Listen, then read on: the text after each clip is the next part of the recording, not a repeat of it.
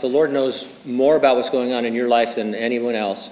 Nobody knows me like you do, he said.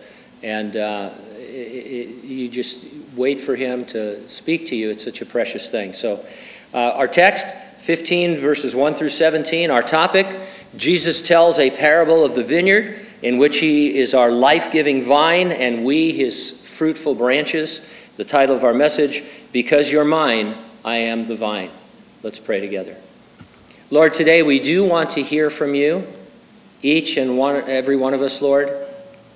As I'm fond of remembering, Lord, you said that you spoke to us between the soul and the spirit in that place where only you make sense. You cut through everything else, Lord, and just come to us personally and individually, and I pray that you would do that with the Word of God as our backdrop. We praise you and thank you in Jesus' name, and all who agreed said, amen. Stateside, he is orthopedic surgeon Joseph Albin. On the big island of Hawaii, he's known as Kona Joe.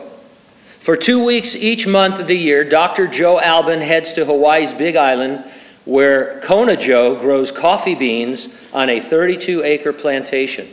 He is lauded for his innovative method. Coffee plants are grown like wine grapes, lifted up off the ground on trellises. Kona Joe explains, the tree develops with more uniform sun exposure, resulting in more even ripening of the coffee cherry. Sun-exposed fruit is always superior. Jesus was walking with the 11 to the Garden of Gethsemane on the Mount of Olives. He taught them a parable about the vineyard. Jesus compared believers to branches lifted up so that they would have greater exposure to the Son of God. This spiritual trellising would result in maximum fruitfulness. I'll organize my comments around 2 points. Number 1, Jesus promised to be your fruiter. Yes, that's a real word. And number 2, Jesus is pleased to be your friend. See, so if nothing else, you've learned a new word today. Fruiter, which is, I don't know what it means. It's one who works in the fruit orchards and stuff like that. It's pretty obvious. Let's take a look at Jesus' promise to be your fruiter in verses 1 through 11. Now, did you know, because I didn't, olive trees have been planted in and around vineyards for thousands of years. It's a very typical process. If you want to learn more about it, Google it, and it's a very interesting combination of plants. Vineyards were all around them on their walk to the Mount of Olives. Remember, the disciples are in the upper room. Jesus is talking to them. They've had the Last Supper. He said, hey, let's go. Now they're on their way to the Garden of Gethsemane, and he would have seen vineyards along the way. And then in verse 1, he says, I am the true vine. My Father is the vine dresser. I would be remiss if I did not mention that this is the last of the 7 I am statements in the Gospel of John. We've encountered, I am the bread of life. I am the light of the world. I am the door of the sheep. I am the resurrection and the life. I am the good shepherd. I am the way, the truth, and the life. And now I am the true vine. Jesus had what we might call situational awareness. Seeing the vineyards all around, he used them to capture this teachable moment. David Guzik writes, the vine and branch picture, emphasizes complete dependence and the need for constant connection. The branch depends on the vine more than the sheep depends on the shepherd or the child depends on the father.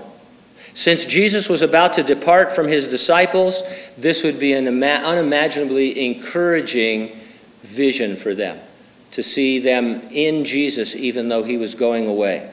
The word fruit occurs 8 times in these 17 verses. God desires that your life be spiritually fruitful, and he works tirelessly to that end. And so repetition is important, obviously, in the teaching. And when you find a lot of repetition in the Bible in one passage, that's probably what the Lord wants to emphasize. And so 8 times, 17 verses, the word fruit. This is a parable about bringing forth fruit. Verse 2, every branch in me that does not bear fruit, he takes away. And every branch that bears fruit, he prunes, that it may bear more fruit. You are clean because of the word which I have spoken to you. Down in verse 6, it gets a little hairy when it talks about the branches that are taken away and burned. So if I am the branch that does not bear fruit, will I be taken away? Will I be cast out and once withered, thrown into the fire and burned? The number one rule in real estate is what? Location, location, location, which is actually one thing. I've never understood that. But anyway, I put forward that a top 5 rule of Bible reading is context, context, context. You always want to know the context, who's being addressed, what are they actually talking about. In the back of our minds, we already know that Jesus is addressing disciples. That would include us. He's talking about fruitfulness. The parable teaches total dependence upon Jesus to produce fruit. It is not a warning that if you don't do your part, you're going to be cast alive into the lake of fire. Let's start with prune. If you look it up in Strong's Concordance, probably all of you have or have access to Strong's Concordance. It's probably free online. We are not Greek scholars here. I still don't know whether it's gyro or gyro. Which is it? Gyro? That makes sense, but I still pronounce it wrong.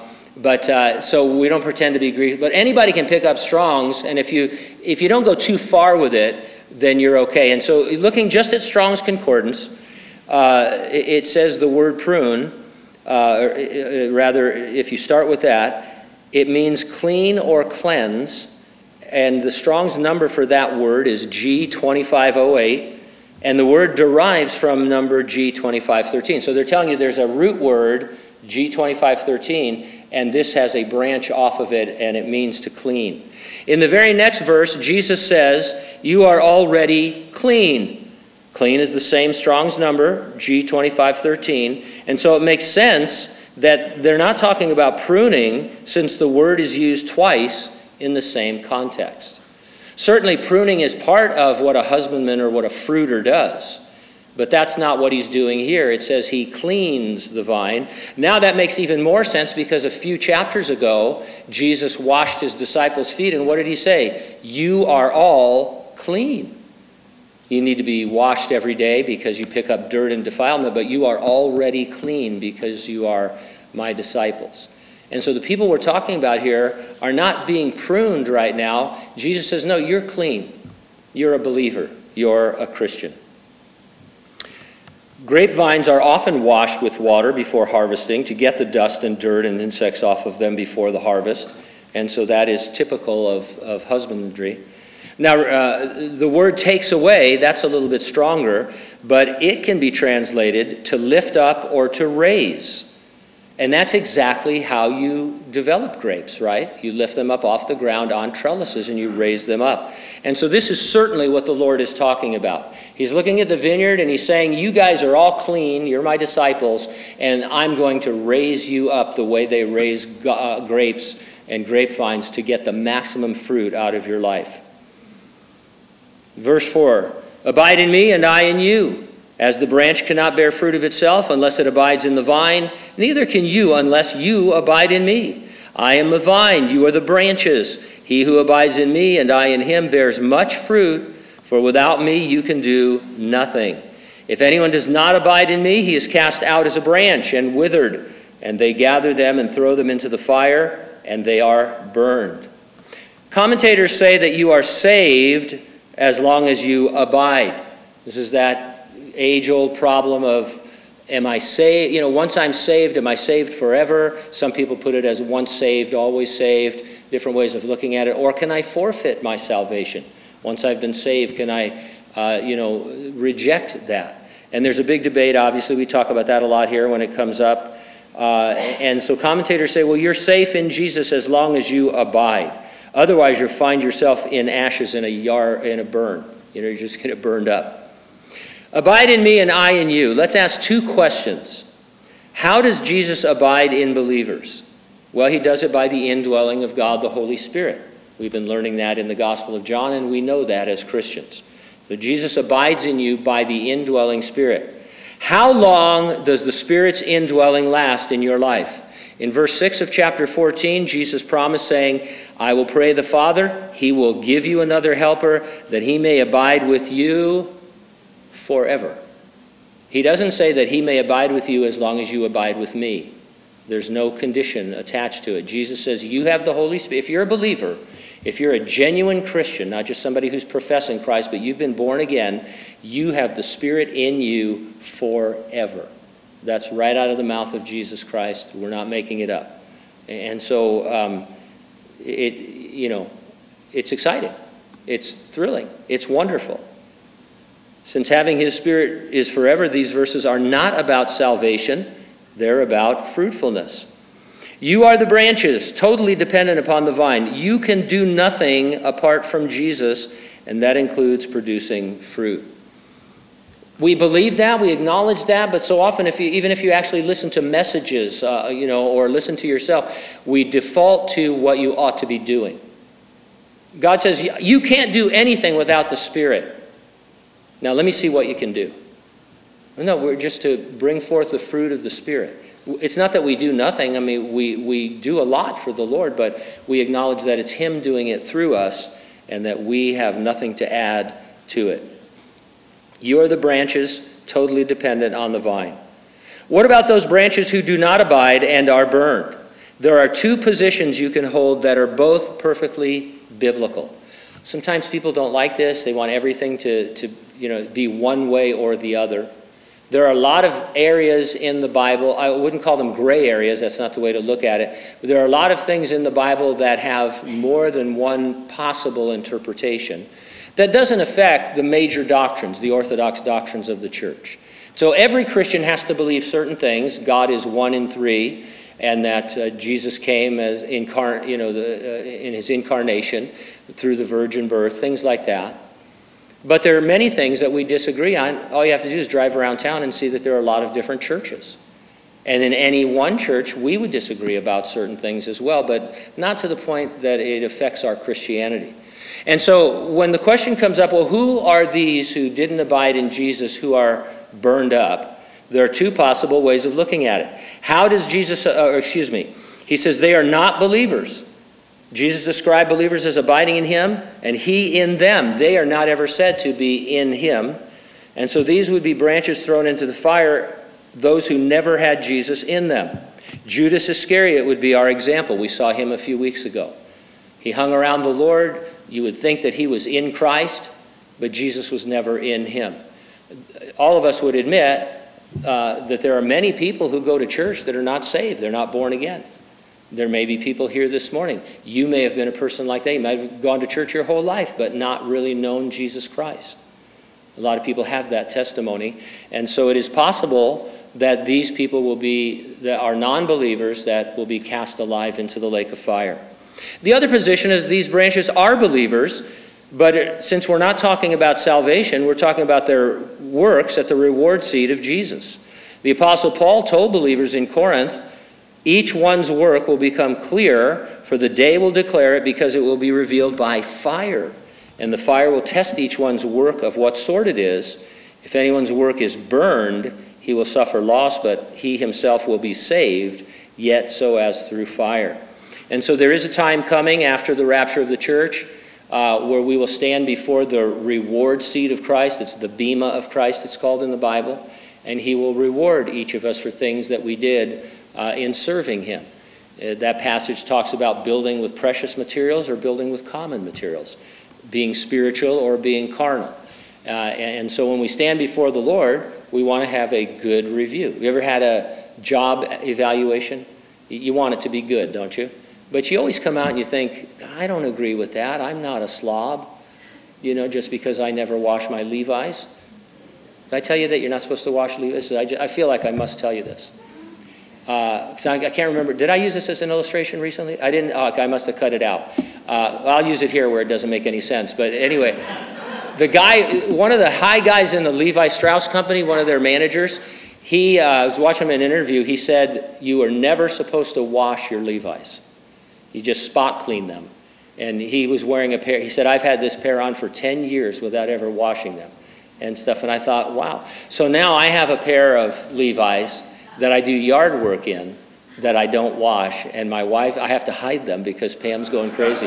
But the grandkids love it. Every time they come over to help me with the yard work, they say, have you washed your pants? I go, no, these have not been washed. And you can tell they haven't been washed. But I'm sure he wasn't talking about your yard work pants. But anyway, just you save water Pretty soon, the state of California is going to mandate this anyway. They're going to say you can't wash Levi's, and they'll establish the Department of Levi Police and stuff. And so just get ready for it. I'm going to keep talking until I remember what I'm talking about here. Oh, yeah, fruit. So on the evaluation, you're not going to want to get before the Lord and have like some nuclear blaze going on over here because you'd have no good works and have all your fruit burn up. And yet he says, but you're saved through that fire. It doesn't cost you your salvation because, it's Jesus who brings forth fruit. You just decided you didn't want to cooperate with him, or you wanted to use your own carnal methods and motives. And so I look at this and I think, well, maybe this applies to anyone who's reading it. If you're a non-believer, an unbeliever, you're being warned that you need to be connected to Jesus Christ or you're not going to be saved. You're not saved. If you're a believer, you want to be encouraged about love and good works. Verse 7, if you abide in me and my words abide in you, you will ask what you desire and it shall be done for you. If can be translated since you abide in Jesus as a branch on a vine, you can ask. I desire craft coffees. Kona Joe, that's not coming anytime soon at $45 for 8 ounces. Red Elephant Coffee Company, that's more doable. Lana Coffee. But that's not what Jesus meant. By this my Father is glorified, that you bear much fruit, so you will be my disciples. So I might desire coffee, or maybe the Ferrari I always talk about. What should a branch desire? If you're a branch, right, the context, what does a branch desire? Well, above all things, to bear much fruit, because that's the purpose of a branch. To be so connected to the vine that you bear tons of fruit. And so this is a promise that God will bring fruit in my life if that's what my desire is. It's not a cop-out. People say, oh, it says here you can ask for anything and he'll give it to you. That's not really what it says. We're in the context of fruit. You're a branch. You should want what a branch wants because that's what your purpose is. As the Father loved me, I also have loved you. Abide in my love. Judas had been dismissed to betray the Lord. Peter soon would deny him. The rest would scatter. While the Lord's body was in the tomb, they would be filled with despair. Against such a dark, devastating background, Jesus spoke of them abiding in his love. In the darkest, most dangerous valley of the shadow of death, Jesus loves you with an everlasting, never-changing love. Hopefully you learned many years before I did that when you buy plants from a nursery, they have a tag that tells you how to plant them and where to plant them. Full sun, full shade, partial shade, type of soil, nutrients, how much to water them, etc., etc. I could be a millionaire and retire today just on dead plants, but it's too late for me. Now, talking about fruit, some spiritual fruit requires harsh conditions in order to bloom and grow. Things like heat and drought and pests and wind and floods. Trials that come into the Christian life. Sometimes I think we get a little bit messed up because we think in terms of fruit and in terms of perfect conditions. If God's going to bring forth fruit in our lives, the conditions must be perfect. Great soil, great sun, and just, all this stuff. And that's not true at all because the greatest fruitfulness in your life is going to be during times of adversity.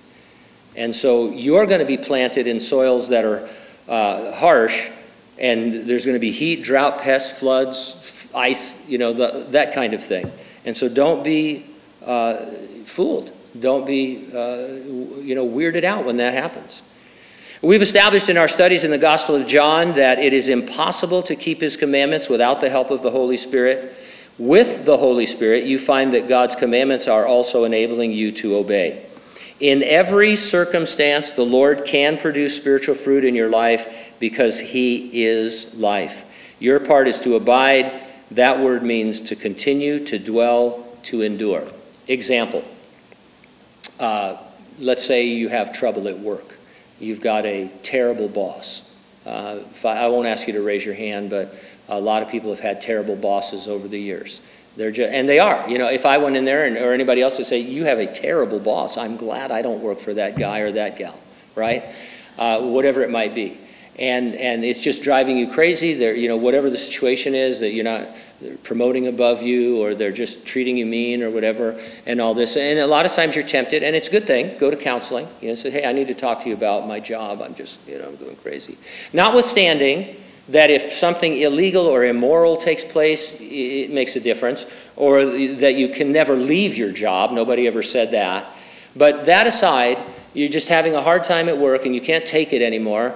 The counsel for you is, this is harsh soil with the sun beating down on you. It is just perfect to produce spiritual fruit.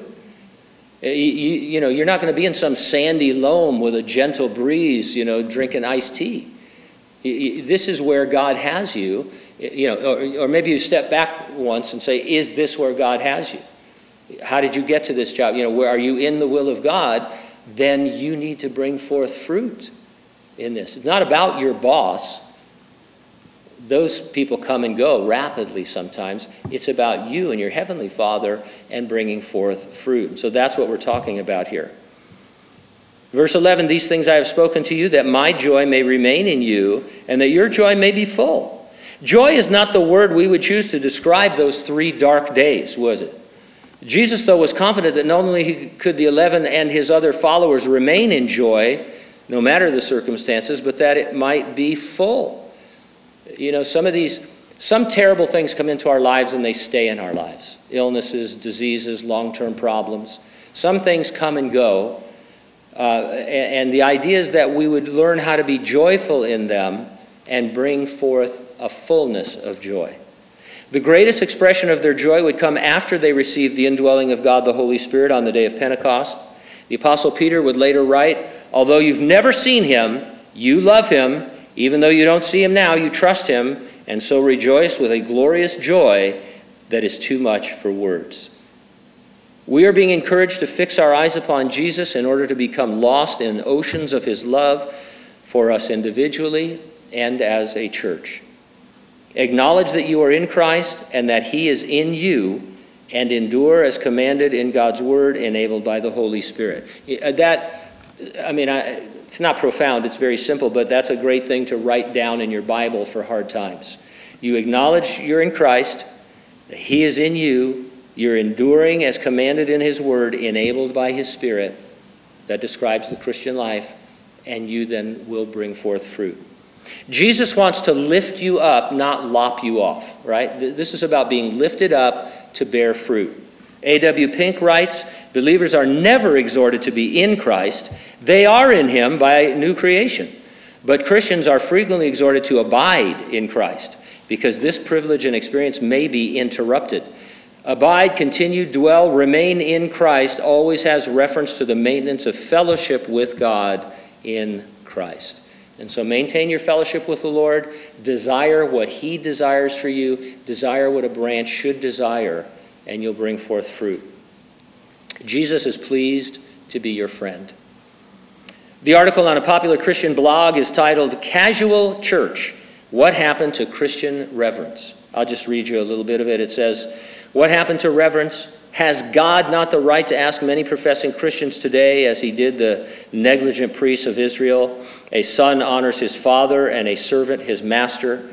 If then I am a father, where is my honor? And if I am a master, where is my fear?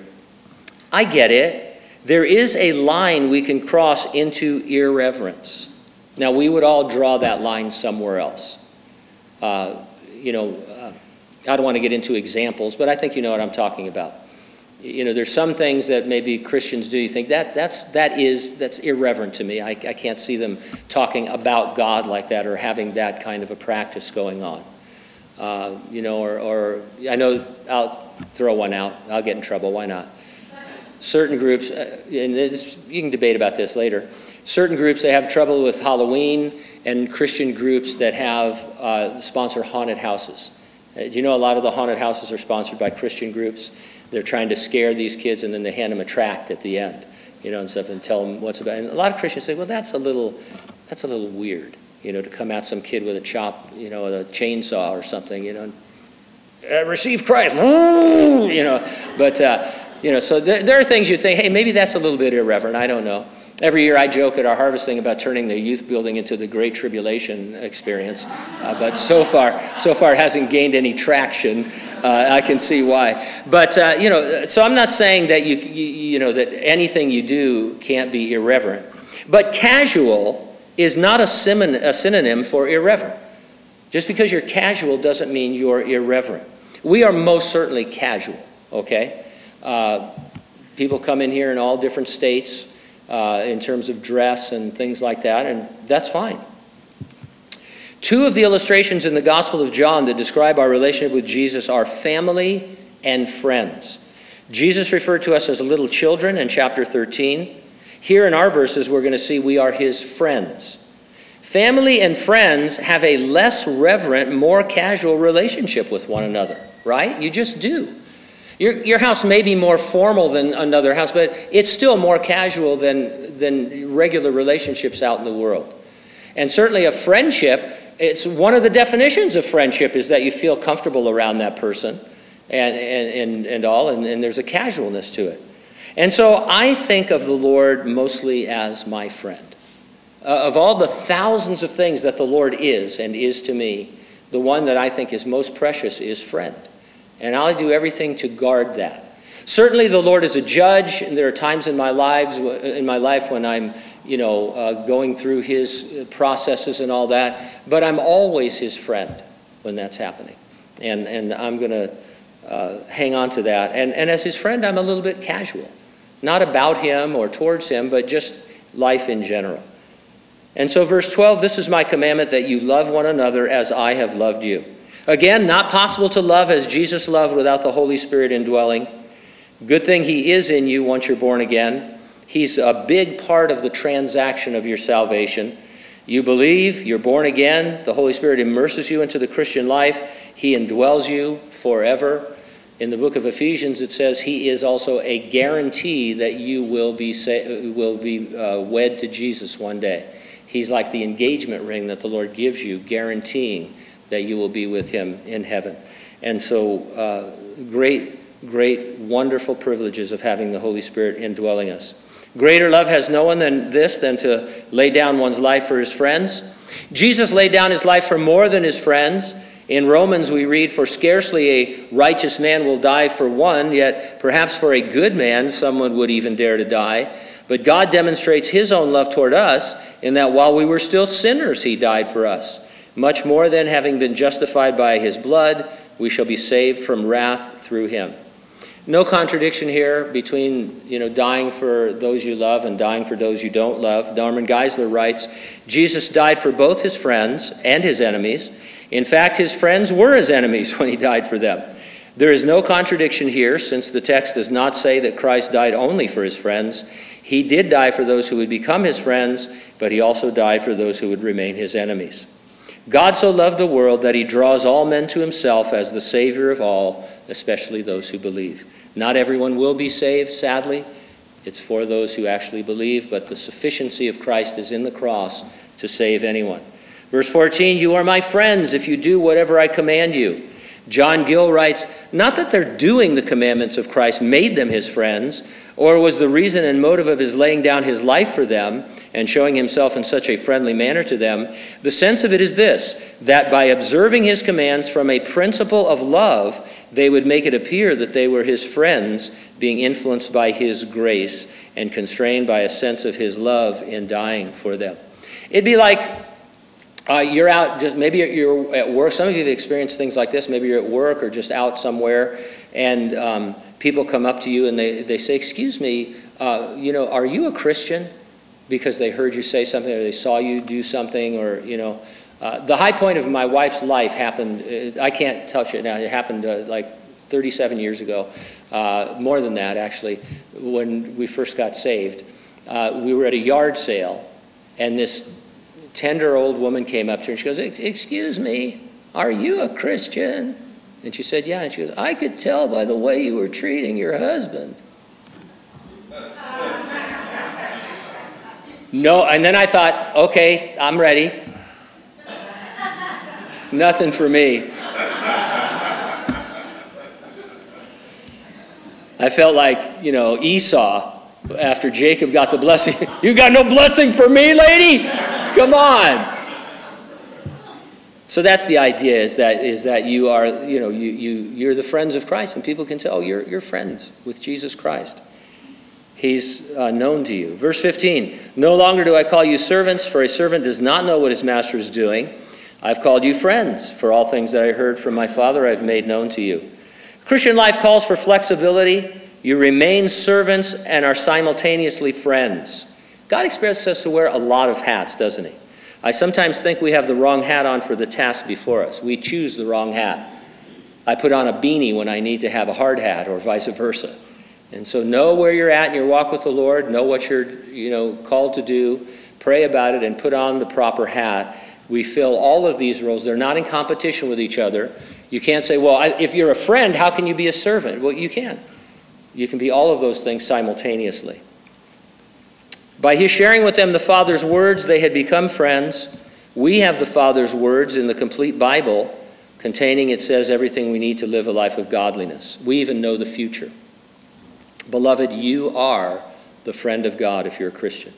Verse 16, you did not choose me, but I chose you, and appointed that you should go and bear fruit, and that your fruit should remain, and that whatever you ask the Father in my name, he may give you. Jesus chose these men as his disciples. They would have borne much fruit in the kingdom of God on earth had Israel received Jesus as their Messiah. They would yet bear much fruit in establishing the church in his absence. Once more, I urge us to understand the comfort these words would have brought to the 11. Jesus was prophesying their fruitful future, and in just a few hours, he would be crucified and thrown into the tomb. It could have hung on to this. Guys, I know it seems dark now. I mean, you talk about darkness. Jesus Christ being crucified. Guys, I know it looks dark, but he said we would yet bear fruit. We would be fruitful in the future. No one could see at that time because they were devoid of the Spirit living within. They had no idea what Jesus was talking about, but they had his word to hold on to. We will have a fruitful future. Let's hang out there, guys. While this verse causes a controversy in relation to how or if Jesus chooses people to become born again, or how or if the free will of those persons comes into play, I would say that the Lord is not suddenly pivoting to discuss the doctrine of election. By the way, guys, I want to tell you, you're my friends, and you're going to bear fruit, and all this is going to happen. Now let's have a study on the doctrine of election. And that's not what's happening at all. He chose these guys. He's not talking about choosing them, from eternity past. He chose 12 disciples. One of them was the devil, in order to serve him in a certain way. Election is not on the table here. There's nothing to indicate we're dealing with election or salvation. Context, context, context. Don't read into the text what isn't there. A lot of people, because they come from a certain theological point of view, every time they see the word chose or chosen, they think the Lord is talking about predestination. Not at all. He's encouraging his disciples who he chose to serve him, that they would go on serving him and bring forth fruit. To again quote A.W. Pink, the central theme is not salvation, how it is to be obtained, or the danger of losing it. The great theme here is fruit bearing and the conditions of fertility. Verse 17, these things I command you, that you love one another. D.L. Moody said, if we have got the true love of God shed abroad in our hearts, we will show it in our lives. We will not have to go up and down the earth proclaiming it. We will show it in everything we say or do. Popular at county fairs to have the largest vegetable contest. At our harvest celebration, we have the largest pumpkin. I remember one year the Cool Wines brought in like some 500-pound pumpkin. And as they were bringing it in, I sent one of the guys to say, you're getting rid of that too, right? We don't need that thing getting rotten around here. But they won, obviously. The longest zucchini ever measured, 8 feet 3 1/3 inches. Probably tasted gross. It was grown by Giovanni Battista Scazzaveza in Niagara Falls, Ontario. We read the stories in the Bible and in church history, and we conclude that God only wants the largest zucchini you can come up with. And that if you're just growing small zucchini, organic zucchini, not very fruitful. But that's not true. Jesus spent his first 30 years on earth learning obedience. Any accounts of him doing miracles before then are false, because it says in John 2:13, the beginning of miracles he did in Cana of Galilee when he turned water into wine. He didn't do anything miraculous or special or spectacular for over 30 years. But God the Father was well pleased with Jesus' obscurity in Nazareth. He wasn't waiting for him to produce an 8-foot zucchini. He stands ready to produce his fruit: love, joy, peace, long-suffering, kindness, goodness, faithfulness, gentleness, self-control, and other things in each of our lives right where we are. It doesn't have to be giant fruit. And the truth is, am I wrong? I think the bigger this stuff gets, the worse it tastes, right? I mean, that's always been my case. You know, I've only had a 6-foot zucchini, but no, I'm just kidding. That thing would scare me, you know. But anyway, you know, the Lord wants to produce fruit in your life, and he can do it wherever you are. You don't have to be the Apostle Paul or the Apostle Peter.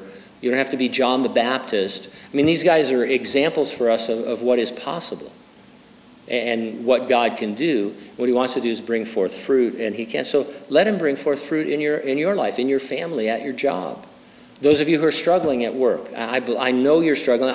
You know, believe it or not, I had a job once, and and I struggled. I hated my job. I mean, I hated it and I thought, this is a useless, terrible job, but it's my job. And but I didn't express my hatred for it. And I had some of the greatest times hating that job. If I had the morning to tell you about some of the trials I went through at that job, and the Lord, because I was a young Christian, a new Christian, I believed all this stuff, and I thought, well, you know, praise the Lord. And so one of these times I'll tell you about how my boss almost beat me up, and then I'll tell you about being served with a search warrant at the office by the Department of Justice, and how the Lord dealt with those. Great stories. That'll keep you coming for years to come now. But anyway, so you know, it's wonderful to be a Christian and to bear fruit right where you are. Read the Word to discover how a Christian can conduct him or herself in your circumstances. For example, Peter writes this: honor all, love the brotherhood, fear God, honor the king, servants be submissive. Did you catch the inflection there? First service, it was kind of a sarcasm, which I need to repent for.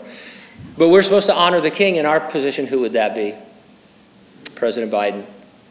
Actually, anybody that's above us, you know. And so let's honor the king. The rubber hits the road, doesn't it? Servants, be submissive to your masters with all fear, not only to the good and gentle, but also to the harsh. This is what I was talking about earlier with your boss. Yeah, they had harsh bosses in this day and age as well. In fact, these people were slaves who had no rights. For this is commendable, because if because of conscience toward God one endures grief, suffering wrongfully, what credit is it if when you are beaten for your faults, you take it patiently? When you do good and suffer, if you take it patiently, this is commendable, meaning this is what brings fruit in your life. So you have to translate that into your experience and what he's talking about today.